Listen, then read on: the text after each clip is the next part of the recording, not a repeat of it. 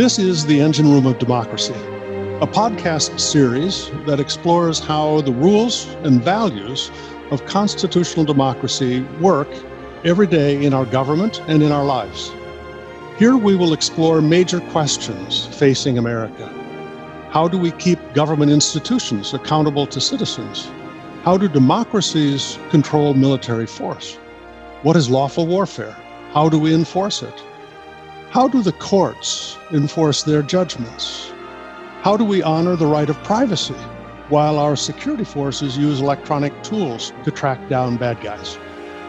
I'm your host, John Hamre, here at the Center for Strategic and International Studies.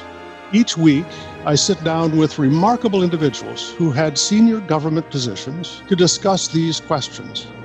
We explore together what it means to be a government of laws.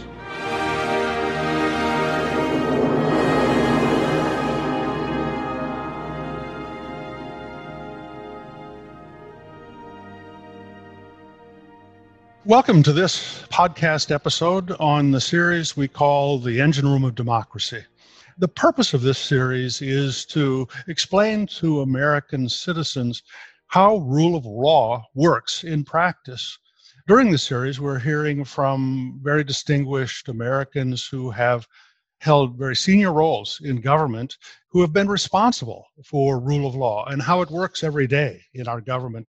Today, I'm very honored and pleased that Major General John Ewers is with us. He's a Marine first, lawyer second, very distinguished career. He rose to become the Marine Corps' Staff Judge Advocate, which is the senior legal position for the Marine Corps, the senior advisor to the Commandant. But John also was a Marine who spent a good deal of time in combat zones. Now, the topic I want to explore with John today is this kind of a paradoxical question to some American citizens, and that is this question: what is lawful warfare? To many citizens, they think that when war breaks out, that's because legal systems have failed. War is ultimately a political act and a political decisions. Democracies have to conduct warfare, but America has a unique culture and tradition of conducting legal and lawful warfare, and that's what we want to explore today. So, John, thank you for joining us. We're really pleased that you would be with us. Sir, thank you very much for having me. I'm just delighted to be a part of this. I think it's a very topical discussion, and I'm just glad you asked me to do this. Thanks, sir. Well, thank you, John. Let's start, and I think it's always important to start with the Constitution. I mean, it defines who we are. John, how does the Constitution impact the Marine Corps and other military services? Sir, when you first broached that question with me as we were discussing this project, I naturally defaulted to what a lot of the lawyers like to look at, and that is the relative powers of the President and Congress in Article 2, Section 2, and Article 1, Section 8, and the President's power as Commander-in-Chief as it's limited by Congress's power to declare war, which is a really interesting subject, but for Marines, that's a little bit academic. And even for Marine lawyers, it's a little bit academic. But I will tell you, I did represent a guy once, a Marine, who refused to go to Desert Shield. And one of the bases for his declining to go to Desert Shield was that the President's order was illegal and that he shouldn't have to go because the President's order was illegal. For Marines, I think it comes down to something a little bit more fundamental, and this isn't just for Marine lawyers. This is really for all Marines, and that's the oath that we take as service members to support and defend the Constitution of the United States. And that sets the Constitution at a fundamental, is the bedrock of military service. And the significance of that, in my mind, in the law of war, is that it's a reminder to military members, service members, and to all others that the rule of law is paramount above the orders of their civilian and military masters. The rule of law is paramount. So when I think of the Constitution and its impact on the Marine Corps, I think of the fact that we are bound to the law rather than to individuals or to administrations. John, you were, of course, a lawyer through your Marine Corps career and many different legal issues that come up when you're in headquarters, but you were also the senior lawyer in combat theaters. So, what is lawful warfare? Sir, I'm not sure that I would call lawful warfare a term of art, but compliance with the law of war is something that has been the signature of American warfare since its founding, and something that's fundamental to us. If you think about what lawful warfare is, it really has two components. The first component is the requirement to have some reason to resort to use of force in the first place. That is Article 51 of the UN Charter, which allows us to act in self-defense or in collective self-defense.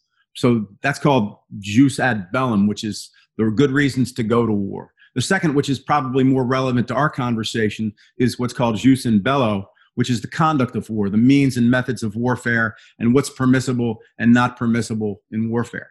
In order for us to conduct lawful warfare, we need to comply with both jus ad bellum and jus in bello. The flip side of that is, even if we enter a war without an appropriate reason to enter the war, we're still bound by the laws relating to the means and methods of warfare. So it's a fairly comprehensive list of rules for both sides of that equation. John, if I could, it seems to me that one of the bedrock methods by which we control warfare and do it in a lawful manner, consistent with law of war, is by designing rules of engagement. I remember when I was at the department during the Kosovo Air War, we spent a lot of time on designing rules of engagement. Tell us, our audience, what are rules of engagement? So rules of engagement, that's where military lawyers, both uniformed and civilian lawyers who belong to DOD, earn their money in a combat environment. The rules of engagement delineate the circumstances, essentially, and limitations on our engagement in combat operations. They set forth the law of war, so at a very minimum, the rules of engagement have to comply with the law of war. But they also integrate considerations beyond the law of war related to strategic objectives, political considerations, and other considerations. So rules of engagement are at least as restrictive as the law of war. In many instances, they're more restrictive. And for lawyers, the art of this thing, if you will, is developing rules of engagement. And the mark of a good rule of engagement is something that articulates and communicates not just the rule of law, although we spend a lot of time on sort of boilerplate rule of law, but also the political considerations down to the level of the individual private soldier. Because if you can't articulate what the strategic objectives are and what the political considerations are and the limits on our ability to carry out the fight, then you failed in developing effective rules of engagement. And so we talk with individual riflemen about rules of engagement. Is that at every level? Absolutely, sir.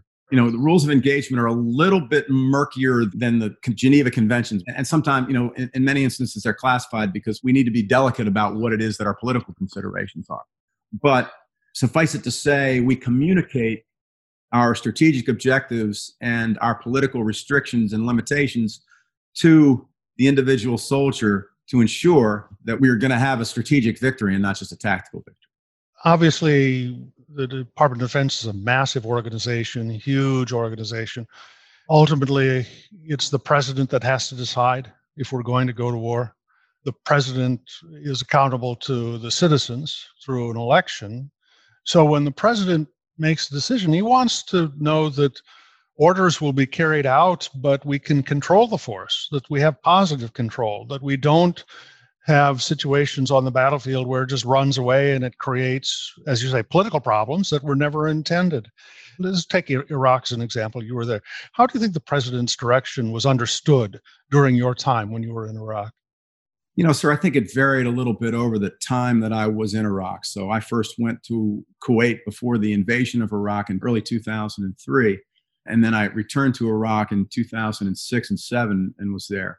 And over that period of time, I would say that the understanding of the average Marine soldier, sailor, airman, coastie of the president's direction varied. It was pretty clear up front. And as we talked about, you know, the rules of engagement come down and we had opportunity to look at the joint resolutions that talked about the authorization for the use of military force. So we knew kind of what the constraints were. We, you know, for example, I'd point out the difference in the AUMF that we had when we went into Kuwait in 1990 versus the AUMF when we went into Iraq in 2003. And they're pretty different in terms of the purpose of the operation.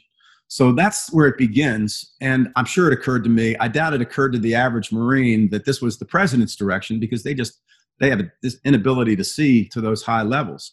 But as the rules of engagement and the other directives come down, they are communicated to each level of command to the point where, as I mentioned before, with respect to rules of engagement, the average soldier, sailor, airman, Marine knows exactly what we're trying to do. Again, with a conventional warfare like the invasion of Iraq, that's pretty simple. We want to take on the Iraqi army and fight them and destroy them. And I had a very articulate division commander whose name happened to be Jim Mattis, who made it very clear to our Marines and sailors what we were going to do and not going to do to the Iraqi armed forces and the Iraqi people. So I would say that in early OIF, it was very clear. Of course, when you move from a conventional fight to more of a counterinsurgency fight, it's murkier. And they call counterinsurgency morally bruising. It's just a little bit more difficult to maintain that fight. There's a lot of frustration associated with it. So over time, I would say that the understanding of the American soldier of what the president wanted to do became a little less clear. But I'm not sure that's not because the objectives became a little less clear. I don't think it was a problem in articulating them down the chain of command. I think it was a problem associated with what exactly we were trying to accomplish and how we were going to get there. John, you mentioned a minute ago the Geneva Conventions. I think Americans, probably all Americans, have heard that term, don't really know much about the content.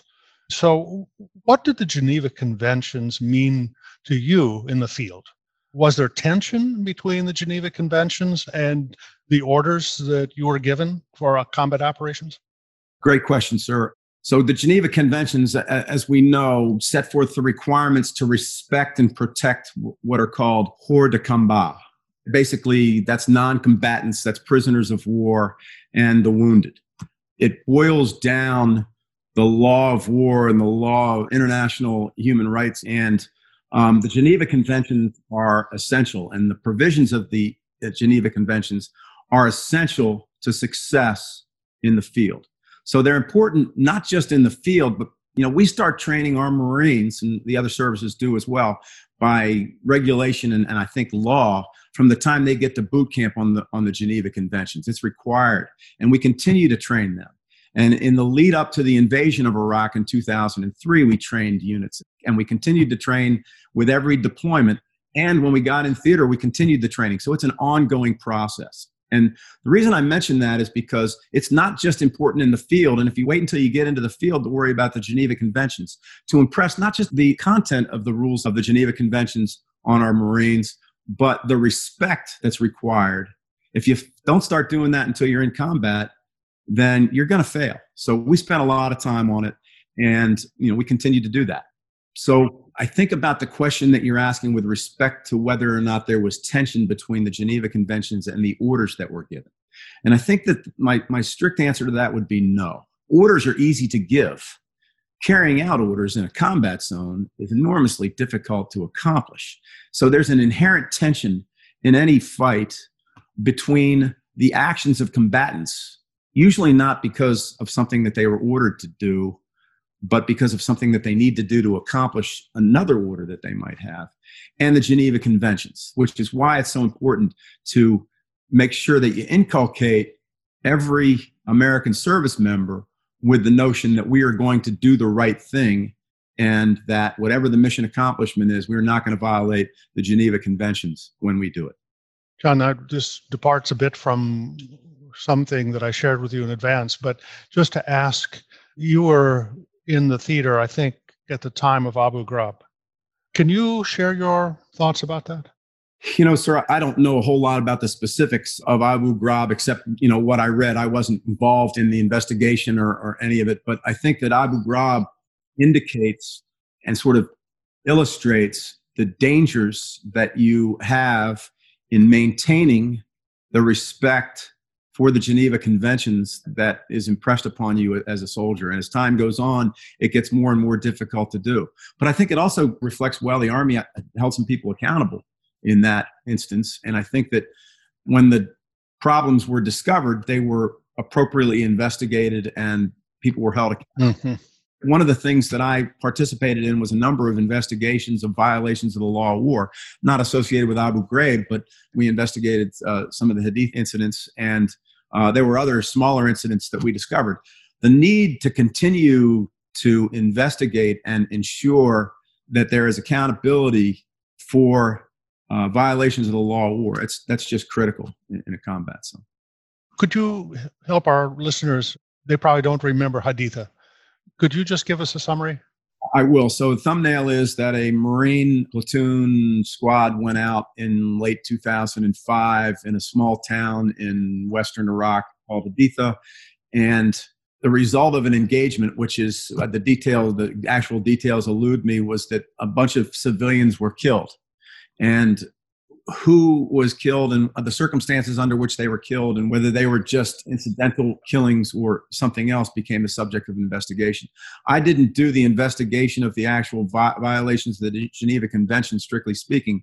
I was involved with an investigation conducted by Major General Bargewell, as an Army Major General, God rest his soul. We looked at the command's response to Haditha, not as it reflected necessarily on the behavior of the Marines when they were involved in the incident, but how we as an American command responded to them and the things that we did that might have contributed to that kind of incident, whether in this particular instance or in later instances.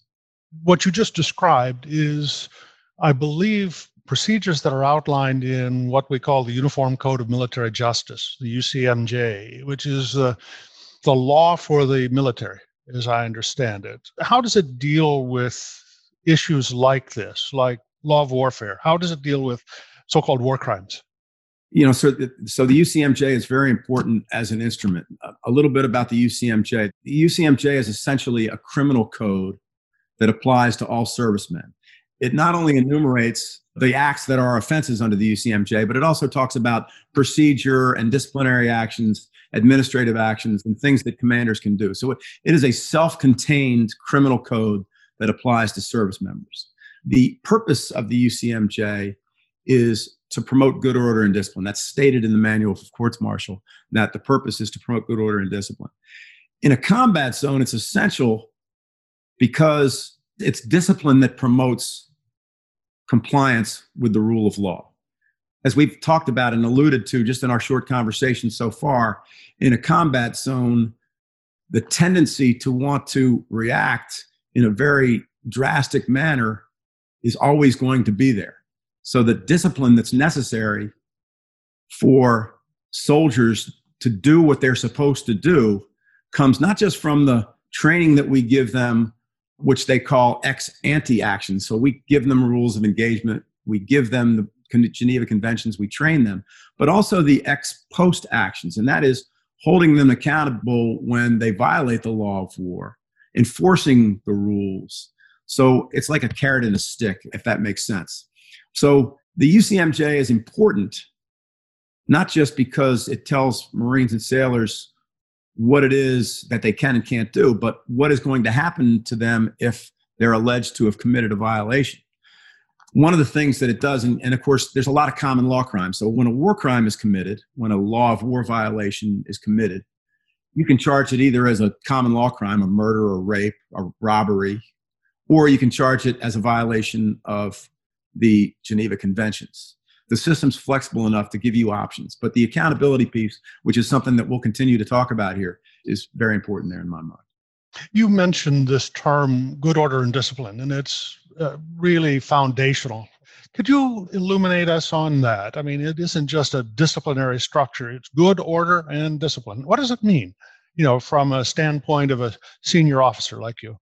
Sir, yeah, I think that the best way for me to answer that question is to contrast what I would call a World War I look at military justice compared to a 21st century look at military justice.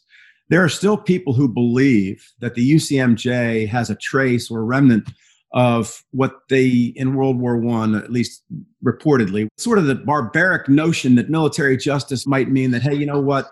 we got a problem with desertion. So we need to round up a couple of soldiers, whether they were going to actually desert or not. And we need to shoot them to make sure everybody understands that you can't go over the hill. And that sort of idea that the military justice is blind to guilt or innocence is just a matter of making sure everybody does what they need to do, which you can understand how people would believe that based on, as we've talked about, the tendency for misconduct in a combat zone. But good order and discipline, and the way that the UCMJ does good order and discipline is by doing justice. There are no traces of what I just referred to.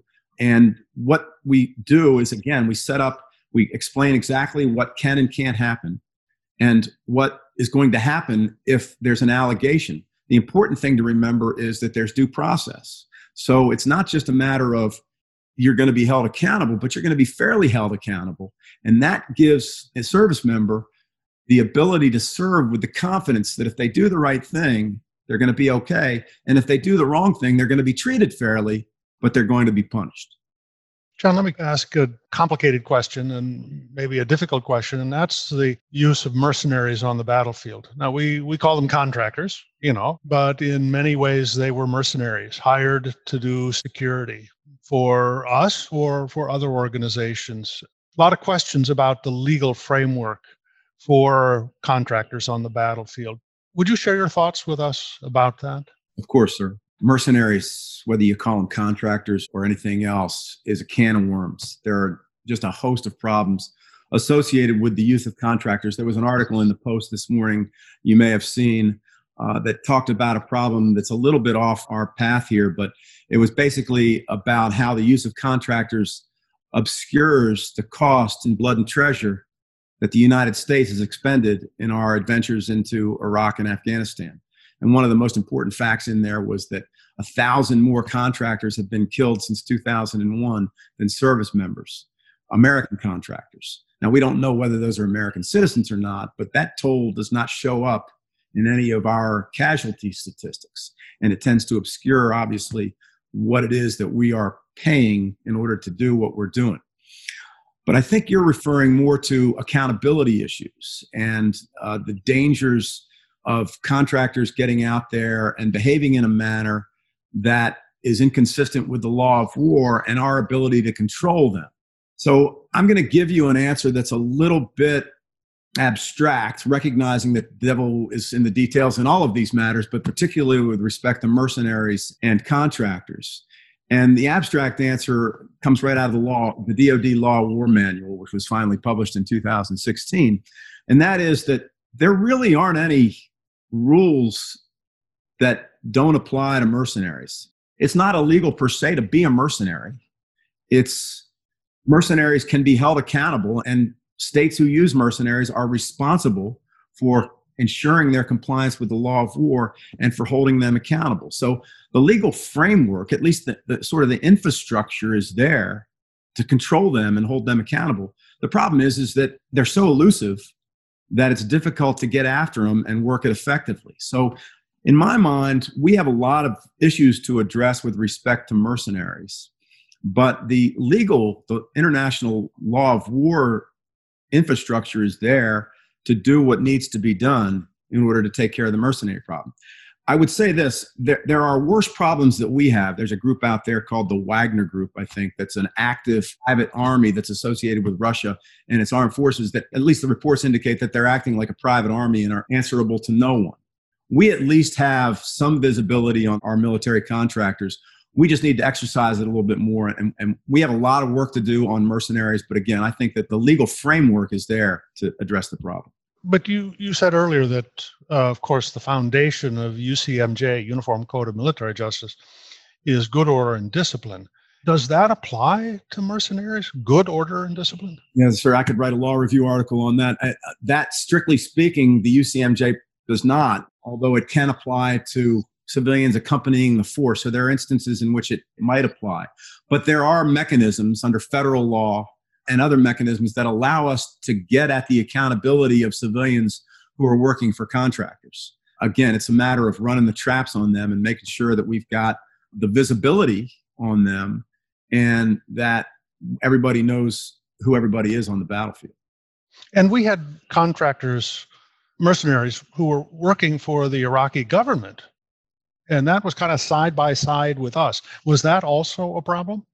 Again, sir, it's really just a matter of figuring out who everybody belongs to and who everybody answers to.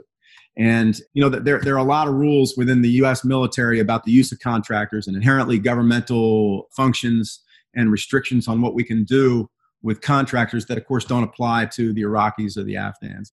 But again, it's just a matter of making sure we know who everybody is and who they work for and how it is that we hold them accountable. I don't mean to suggest that it's easy, but it's doable. No, actually, what you're really saying is it's really hard and you really have to work at it. And it does seem to me it does have implications how mercenaries behave. Ultimately, they look like American soldiers to a lot of people. And so the political implication of not controlling mercenaries is huge. Agreed, sir. Agreed. Yeah, John, let me ask you another difficult question, and that is war crimes. It's a kind of a colloquial term. It probably has much more detailed legal meaning. War is a very, very brutal thing beyond anybody's imagination. And wars change, your own personal value structure at the time. Is intense pressure on people. How should we think about war crimes? I mean, we live here pretty safely here at home. We don't see the brutality of war. You've seen it. Just reflect on this question of war crimes. Sir, if I may digress before I answer your question specifically, I just want to tell a quick anecdote because you mentioned the fact that war crimes is a colloquial term.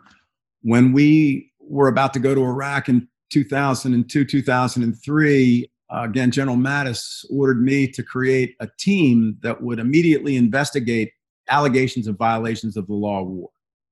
And we put it together, and I'm proud to say that it sort of became the standard for the most combat units for the next 10 years, had a team that was very much like it. But one of the issues that I spent a lot of time on, surprisingly, was what to call it. And my first idea was to call it the War Crimes Assessment Team. But everybody thought that might sort of imply that we were going to engage in war crimes and we were going to take it on. So we eventually called it the Reportable Incident Assessment Team, which comes out of a DOD directive. And it became, a little bit more bureaucratic name, but the idea that we needed to stay away from the war crimes moniker, you reminded me of that when you mentioned the cloak. But to answer your question, so that question really reminds me more of a quote that's a little murky, but it's often ascribed to either George Orwell or Winston Churchill. And that is, we sleep safely because rough men stand ready to do violence to those who would harm us. So what American civilians who haven't had military experience might ask is, who are we to judge what goes on in a combat zone? And I think the answer to that is nonsense. You're American citizens, and we have every right, not just to judge, but we have responsibility to judge what goes on the battlefield. U.S. service members are held to a higher standard. That's just the point of departure. We accept that. Exercising or excusing unlawful acts on the battlefield is just indefensible.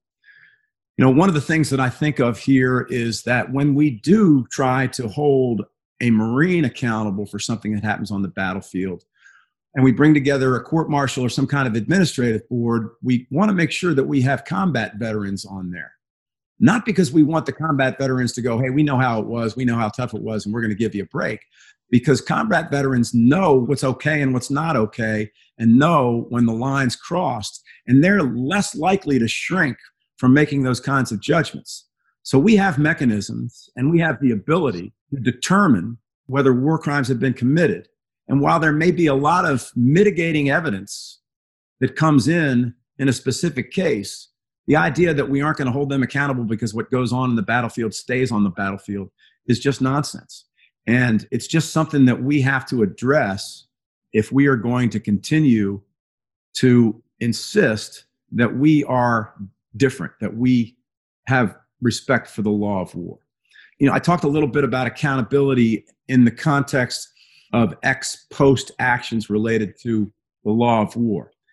Just incidentally, one of the arguments that we make against Americans subjecting themselves to the jurisdiction of the International Criminal Court is that we don't need to be under the jurisdiction of the International Criminal Court because we hold our people responsible. If we fail to do that on a systemic level, then our arguments to avoid being a member of the International Criminal Court start to fall on deaf ears. Yeah, and that's a subject we ought to pick up on another day because it's a really important question. John, this has been a fascinating discussion. Let me just do injustice to it, but summarize just a couple of thoughts and then ask for your concluding reflections on it. Rule of law is just absolutely fundamental in American society, and it carries right into our military. It is grounded in our Constitution, and it defines who we are and how we behave. It depends on institutions. You were a military lawyer. Institutions that we actually create inside the military to carry rule of law into the military and right down to the battlefield. It does depend on procedures. They're very well developed. You exercise them. You invented new ones when you needed them. And it depends on just a profound consensus that this is fundamental to Americans' culture and well-being. Your thoughts as we wrap this up? Yes, sir. I want to just mention quickly, it's become readily apparent, painfully apparent over the last several years, how important it is to protect our institutions and to maintain the integrity of our institutions, because that's what the American political system is about. With respect to rule of law in combat and the American service members, I want to go back to the message that I referred to earlier, I think, that General Mattis published to 1st Marine Division as we were getting ready to cross the line of departure into Iraq in 2003. In the message, the general urged aggressiveness and he urged tenacity, and he called for the destructions of the forces that would fight us. But he also urged compassion, and he urged decency, and he even urged chivalry. And he closed by saying, "We will keep our honor clean and do the right thing." If you think of that in conjunction with something that General Joe Dunford said several years later, or at least that's attributed to him, he said, "When we go to war, we bring our values with us." If you read those two things in conjunction, I think that sort of illustrates the importance of the rule of law in service in the American Armed Forces. Marines keeping their honor clean is merely a subset of the values to which General Dunford alluded. You read that, it says, the virtue that the American fighting men and women bring to combat is humanity and respect for the rule of law. If we don't maintain that respect and humanity, if we believe in American exceptionalism, that's going to fall by the wayside. So I think it's something that we need to continue to foster among our service members and continue to make important. John Ewers, Marine, lawyer, patriot, thank you. You've been a great teacher for me today. I'm very grateful for your time. Sir, thanks again for having me. I really enjoyed it. If you enjoyed this podcast, check out our larger suite of CSIS podcasts. From Into Africa, The Asia Chessboard, China Power, AIDS 2020, The Trade Guys, Smart Women, Smart Power, and more. You can listen to them all on major streaming platforms like iTunes and Spotify. Visit csis.org/podcasts to see our full catalog